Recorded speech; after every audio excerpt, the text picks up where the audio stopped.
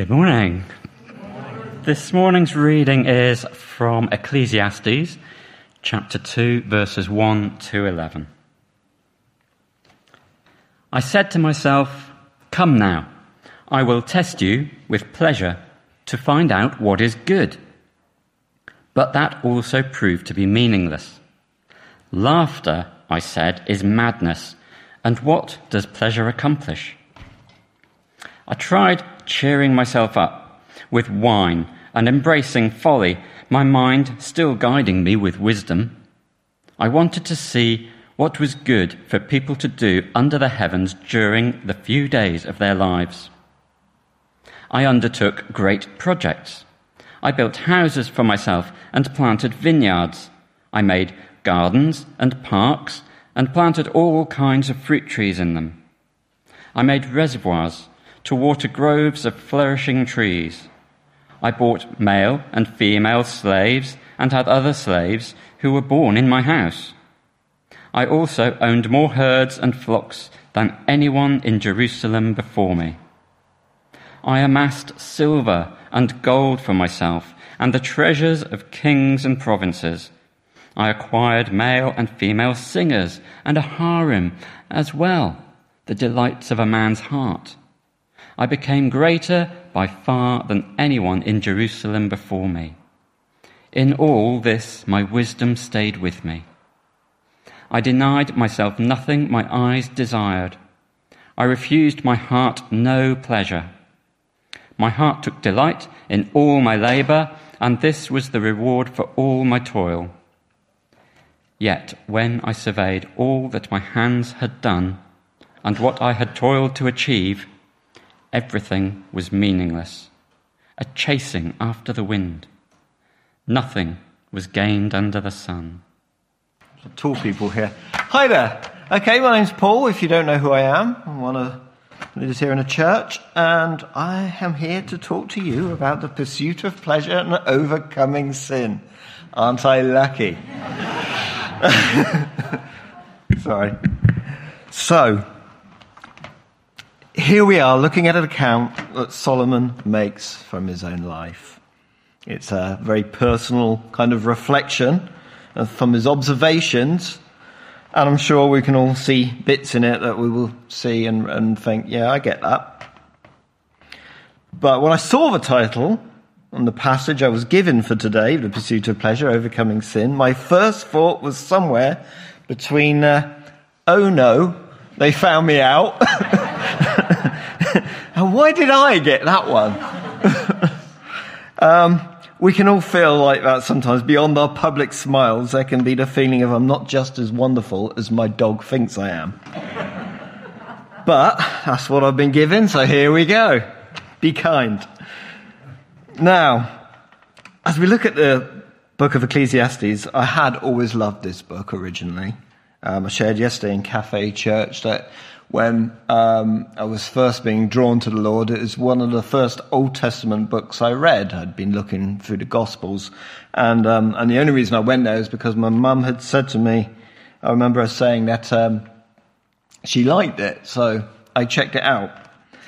And from reading it, the first thing I remember feeling at the time was after seeing meaningless, everything is meaningless, I was thinking, wow, I get this. I really get this. And I got it because that is exactly how I felt at that time. And why I felt like that, I didn't understand yet. So we'll come back to that. So starting with chapter 2, and we start with Solomon saying, I thought in my heart, come, now I will test you with pleasure to find out what is good. Now, the understanding of the heart back then was quite different in ways. We know it to be a muscle and a pump, but at that time it was looked upon as a physical, emotional, and intellectual and moral center of a person. And to be fair, we still very much use it in those terms even now, and the Bible does. We will talk about, someone capturing my heart or breaking my heart, or we're going to get to the heart of the matter. So we do use it that same way, and the Bible Certainly uses it that way many times. One example I'm taking from the Bible, from Luke 6, it says, a good man brings good things out of his let's try that again. A good man brings good things out of the good stored up in his heart, and an evil man brings evil things out of the evil stored up in his heart. So, Solomon, was he doing good or evil? Or good or sin? Let's take a look. It's not always 100% clear. We know that Solomon had asked God for a discerning heart to enable him to be a good ruler, and arguably he was, based on many of the decisions that he had made. Yet nobody is perfect, and that's true of Solomon also. But what of his musings and reflections from this verse? Well, firstly, he speaks of laughter. Well, that doesn't seem too bad to me. Seem bad to you?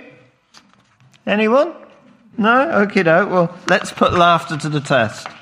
What's the difference between in-laws and outlaws? Outlaws are wanted. I know, it's very half. And it's very difficult when you're talking about families because, my dad, he used to hit me with cameras, would you believe? To this day, I still get flashbacks. No. And still on the subject of families, my wife, she thinks we should allow our pets in our bed with us. And it's a hotly debated subject at home. So I eventually gave in. I've got to be honest, after 10 minutes, the goldfish did eventually settle down. Well, no harm there then, eh? I guess the quality of these jokes, you may be thinking to yourself, you know what, laughter is meaningless. And of course, there is a time to laugh, and I'm sure we will hear more on that concept coming soon. But as long as we are not laughing at the wrong thing, or taking delight in a wrong thing, laughing at someone's misfortunes or mocking them, I don't see a problem there. Nothing wrong with a bit of laughter. And to be fair, there isn't any hint that there was any of that going on there. Then it goes on to say that he tried to cheer himself up with much wine and embrace folly. Now, the cheering yourself up with much wine, getting drunk, seems a bit more cut and dry. Getting drunk is probably not a good idea. You're probably going to have a greater chance of making some bad decisions. And it's something I tend to avoid, not least because, frankly, I'm not very good at holding drink. However, enjoying a glass of wine isn't an issue. And if you're better at holding it than me, then maybe a little more isn't an issue. However, if you need to drink, depend on it, that's probably going to be a problem. You're going to be on shaky ground, and the possible consequences are obvious. If we depend on anything other than God for our comfort and strength, and besides health and social costs, we have perhaps created idols in our lives, something that takes the place of God as central in our lives. Perhaps a clue to Solomon's difficulties, and possibly for us. Solomon goes on to say that he undertook great projects, building houses, vineyards, gardens, and parks. Again, I don't really see any kind of issue here. We might have called today's sermon How to Build a Successful Property Portfolio instead. Probably would have felt more comfortable had it been that. But nothing in and of itself is that wrong. Nothing that shouts out that it is sin that needs overcoming. As for owning many slaves, herds and flocks and having great wealth for someone in his position, in his culture, at that time, well, are these not just the trappings of a wealthy man and a king? In fact, God had bestowed a lot of these things on him. If we read in 1 Kings chapter 3, it says, I will do what you have asked. I will give you a wise and discerning heart, so that there will never be anyone like you, nor will there ever be. Moreover, I will give you what you have not asked for, both wealth and honor, so that in your lifetime you will have no equal among the kings. All sounds very positive, doesn't it? However, if we keep reading on, in verse 8 is where it starts to become clear. Sin may have crept in. Solomon says, I amassed silver and gold for myself, and a treasure of kings and provinces. I acquired male and female singers and a harem as well, the delights of a man's heart. Why is that such a problem? Well, first clue, we could go to Deuteronomy 17. He must not take many wives. This is spoken particularly of a king. It says he must not take many wives or his heart will be led astray. He must not accumulate large amounts of silver and gold. A compromise, maybe? Had his success made him take his eye off the ball? With riches and fame, did he lose sight of the very God who had so blessed him? Seemingly being able to have so much and do pretty much whatever he wanted without consequence for a time anyway, there was maybe nothing to reining in. It seems that the very blessings God had given him may have clouded his objectivity and contributed to him allowing himself to be led astray. Now, let me leap in. Do not misunderstand me. God does not tempt people. I'm not saying that. When tempted, no one should say, God is tempting me, for God cannot be tempted by evil, nor does he tempt anyone. But each person is tempted when they are dragged away by their own evil desires and enticed. We have the benefit of that from James to understand. God had given him blessings, and his position had given him many opportunities. But had he then used these in a godly way? What do we do with what he has blessed us with? Again, for a clearer look, we're going to 1 Kings 11. King Solomon, however, loved many foreign women besides Pharaoh's daughter. Moabites, Ammonites, Edomites, Sidonians, and Hittites. They were from nations about which the Lord had told the Israelites, you must not intermarry with them because they will surely turn your hearts after their gods. Nevertheless, Solomon held fast to them in love. He had 700 wives of royal birth and 300 concubines, and his wives led him astray. As Solomon grew old, his wives turned his heart after other gods, and his heart was not fully devoted to the Lord his God. As the heart of David his father had been, he followed Ashtoreth, the goddess of the Sidonians, and Molech, the detestable god of the Ammonites. So Solomon did evil in the eyes of the Lord. He did not follow the Lord completely, as David his father had done. It becomes clear that Solomon allowed his love of the opposite sex to compromise his relationship with God. We can't put it any other way. Firstly, to be disobedient and married a foreign women that he wasn't supposed to. And then for that very reason he wasn't supposed to is because they could lead him astray. And that is exactly what happened. Maybe if he had realized this in himself earlier, then maybe he could have repented, overcome and avoided the rebuke and judgment that God had brought against him. Again, we read, so the Lord said to Solomon, since this is your attitude and you have not kept my covenant and my decrees, which I commanded you, I will most certainly tear the kingdom away from you and give it to one of your subordinates.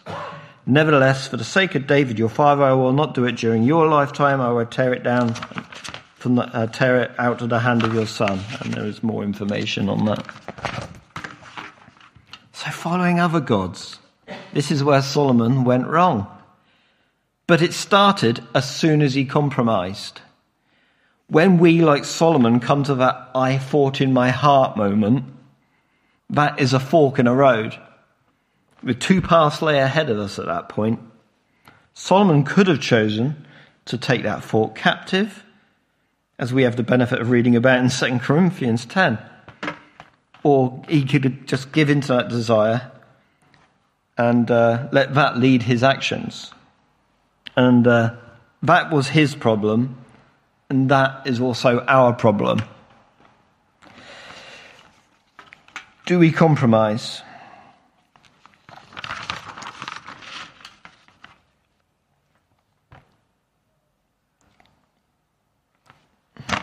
Back when I first came to faith, in an early time, I had lived my life up to that point pursuing nothing but pleasure. Let's be honest, I was a young man and I did it. And when I sort of first came to Christ, so much stuff fell away. I was able to give up smoking, I gave up drugs, other things just fell away. But some things, for a short time, did reappear. And I had to deal with them. And it took some time to learn how to overcome. And to learn what it was I was really fighting and how to fight it. So, how do we overcome sin? Well, firstly, the most important thing you need to do is come to Jesus. Just as you are. If you are already a Christian or not, the answer is going to be the same. Come to Jesus. You need to come to him if you're not a Christian, because no one else is going to be able to help you and give you the forgiveness and the guidance you need. And if you are a Christian, then you still need to come back to him to receive what you need to overcome. Sin in our lives can make us not want to come to God. Think of Adam and Eve hiding in the garden. It may be guilt or shame or the misunderstanding that you can't come to Jesus because you are not good enough yet. I'll just work on A, B, and C, we might say to ourselves. Then I'll be able to come to him. The fact is, we are never going to be good enough in our own strength. That's why Jesus came. He took on all our sins, past, present, and future, on the cross. It's this simple. And big up Ray Comfort for this. It's this simple. We have broken God's moral law. When Jesus was on the cross, he was paying the penalty for the wrong we do, so we don't have to pay the penalty for ourselves. Just like standing in a court, whilst we may be guilty, because the fine is paid, we are allowed to go free. Just before Jesus died on the cross, he cried out, "It is finished." In other words, the debt has been paid. That's why we can be set free to eternal life, so long as we trust in Jesus and believe. In Acts 17:30, from the Amplified Version, I'm not reading all of it, it says, "But now he commands all people everywhere to repent." That is, to change their old way of thinking, to regret their past sins, and to seek God's purpose in their lives.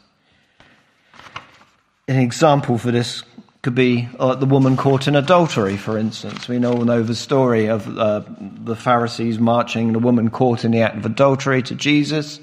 And they're like asking, she should be stoned. What do you say we should do? And obviously we know Jesus says, those without sin, throw the first stone. And one by one as they leave. And he says to her, "Has no one condemned you?" "No one, sir," she said. He says, "Then neither do I condemn you." Jesus declared, "Go now and leave your life as sin." Always loved that line. Go now, leave your life as sin. It can sound so easy, yet the reality can be far from it. But it is an absolute truth. And that's where overcoming sin begins. It's a decision to turn from your sin. But what next? Considering it's not always that easy. Well, we read in 1 John 1, 8-10. "If we claim to be without sin, we deceive ourselves and the truth is not in us. If we confess our sins, he is faithful and just and will forgive us our sins and purify us from all unrighteousness. If we claim we have not sinned, we make him out to be a liar and his word is not in us." As much as we may wish it weren't the case, sin isn't something but just other people have. We often see the sin in others more than our own. And and obviously Jesus was alluding that when he talked about taking a speck out of somebody else's eye when there's a log in your own. The biggest difference when we talk about overcoming sin is that we are not controlled by it. The best way to deal with this is to talk to Jesus about it. Pray. Now, I'm not being obvious here. I'm sure someone's thinking, well, there's a safe Christian thing to say, isn't it? Pray about it. It's like, well done, Spurgeon. Thanks for that one. But it is true. Jesus told Peter to pray that he would not fall into temptation in the garden. And by pray, I mean really, really talk to Jesus. When the thing you don't want to do is the only thing on your mind, talk to him. When the last thing you want to do is to admit what you have done, or maybe done again, talk to him. And tell him what the problem is. Tell him that you feel weak. Tell them that if you're honest, you even want to do it. You are not a surprise to him, and he understands. As it says in the Psalms, your eyes saw my unformed body. All the days ordained before me were written in your book, before one of them came to be. He knows you better than you know yourself. The Amplified Bible puts it best for me in Hebrews 4. It says, now that we know what we have, Jesus, this great high priest with ready access to God, let us not let it slip through our fingers. We don't have a priest who is out of touch with our reality. He's been through weakness and testing and experienced it all but the sin. So let's walk right up to him and get what he is so ready to give. Take the mercy, accept the help. Because he understands our weakness, he wants us to come to him. And we are not condemned by him for it. In Romans 8, so now there is no condemnation for those who belong to Christ Jesus. And because you belong to him, the power of the life-giving Spirit has freed you from the power of sin that leads to death. The law of Moses was unable to give us because of the weakness of our sinful nature. So God did what the law could not do. He sent his own Son in a body like our bodies, we sinners have. And in that body, God declared an end to sin's control over us by giving his Son as a sacrifice to our sins. He did this so that the just requirements of the law would be fully satisfied for us, who no longer follow our sinful nature, but instead follow the Spirit. And it goes on to say that if we it puts death to sin by the Spirit, you will have life. And by the life we lead, the Spirit, we are sons and daughters of God. So now you are free from being bound by sin. God's provided a different path for us. Another option, if you like. We've come to that fork in a road again. We're not left with just our sin nature. We have this other nature. And of course, he gives us a new heart and new desires. Galatians 5 puts it this way. So I say, let the Holy Spirit guide your lives. Then you won't be doing what your sinful nature craves. The sinful nature wants to do evil, which is just the opposite of what the Spirit wants. And the Spirit gives us desires that are the opposite of what the sinful nature desires. These two forces are constantly fighting each other, so you are not free to carry out your good intentions. But when you are directed by the Spirit, you are not under obligation of the law of Moses. When you follow the desires of your sinful nature, the results are very clear. Sexual immorality, impurity, lustful pleasures, idolatry, sorcery, hostility, quarreling, jealousy, outbursts of anger, selfish ambition, dissension, division, envy, drunkenness, wild parties, or was it a business meeting, and other sins like these. Let me tell you again, as I have before, that anyone living that sort of life will not inherit the kingdom of God. But the Holy Spirit produces these kinds of fruit: love, joy, peace, patience, kindness, goodness, faithfulness, gentleness, self-control. There is no law against those kind of things. Sorry, it's a lot of reading. Those who belong to Christ have just nailed their passions and desires to the sinful nature to the cross and crucified them there. Sorry. Better. So since we are living by the Spirit, let us follow the Spirit's leading in every part of our lives. You see, we have a helper. As believers in Jesus, we have put our trust in him and we have the indwelling Spirit. John 14. If you love me, obey my commandments. I will ask the Father and he will give you another advocate who will never leave you. He is the Holy Spirit who leads into all truth. See, we now have this other option. It's no longer just us versus our sin, but an option to follow the Spirit and what he gives us.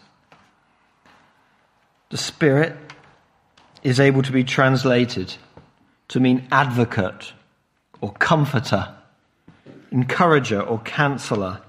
And let's face it, those attributes are things we need when we are dealing with the struggles and the things that lead us into temptation. And remember the part that there is so important in that is that when he says of the Spirit, who will never leave you. That is so important because if you have got ensnared, and it does happen, he isn't going to leave you. As soon as you take the smallest of steps to stop quenching the Spirit, as is described in 1 Thessalonians, you will be more aware of the Spirit's leading. It's never too late to start again. There is nothing you have done that will disqualify you from a fresh start today. In Ephesians, we read, do not get drunk on wine, which leads to debauchery. Instead, be filled with the Spirit, speaking to one another in psalms and hymns and songs from the Spirit. That is kind of the key. We have these two natures. You have your fleshy nature, but you have the Spirit, which you can feed. And the one you feed is the one that's going to become stronger in your life. And the Spirit enables you to do that. Now, that was a lot of straight Bible reading, yeah, so forgive me. But there's little I can add in terms of wisdom over what the Bible has already said. I can talk about practical helps in dealing with sinful natures. And they're so valid.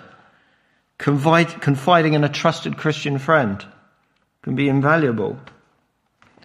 When I was going through some of my struggles, luckily I was able to come to my wife, and I have an amazing wife.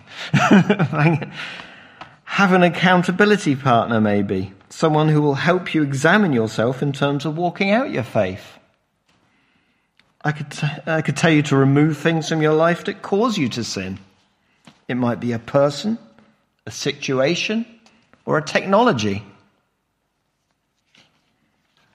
All of these things can be incredibly helpful and practical.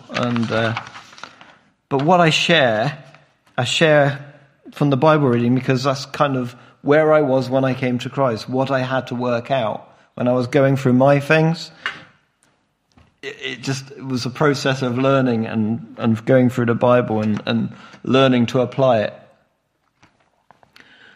From Hebrews 4, it says, for the word of God is alive and active, sharper than any double-edged sword. It penetrates even to dividing soul and spirit, joints and marrow.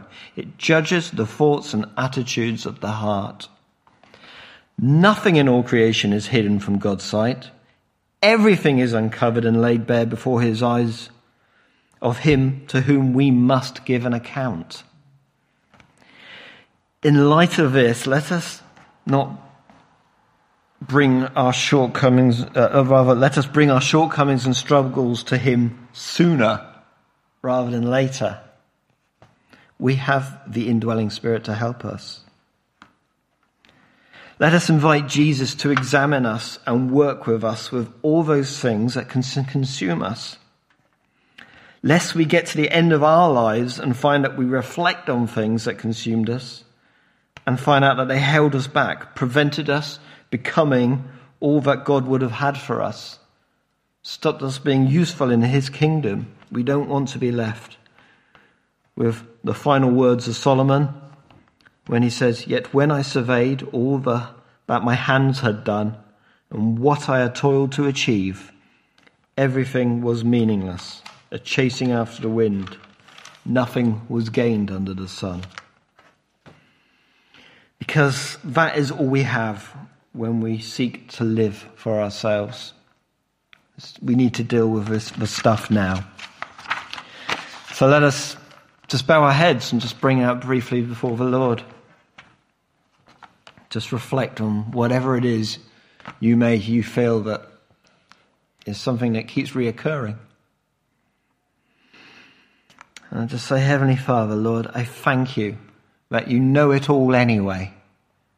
That we don't need to hide any part of ourselves from you because you know it better than we do. And because of that, we can bring it to you, knowing that you are rooting for us, you are our advocate, that you want us to do well, and that you are going to walk with us as we go through it and become conquerors. There's nothing we can't overcome with Christ, and we give thanks for that. Amen.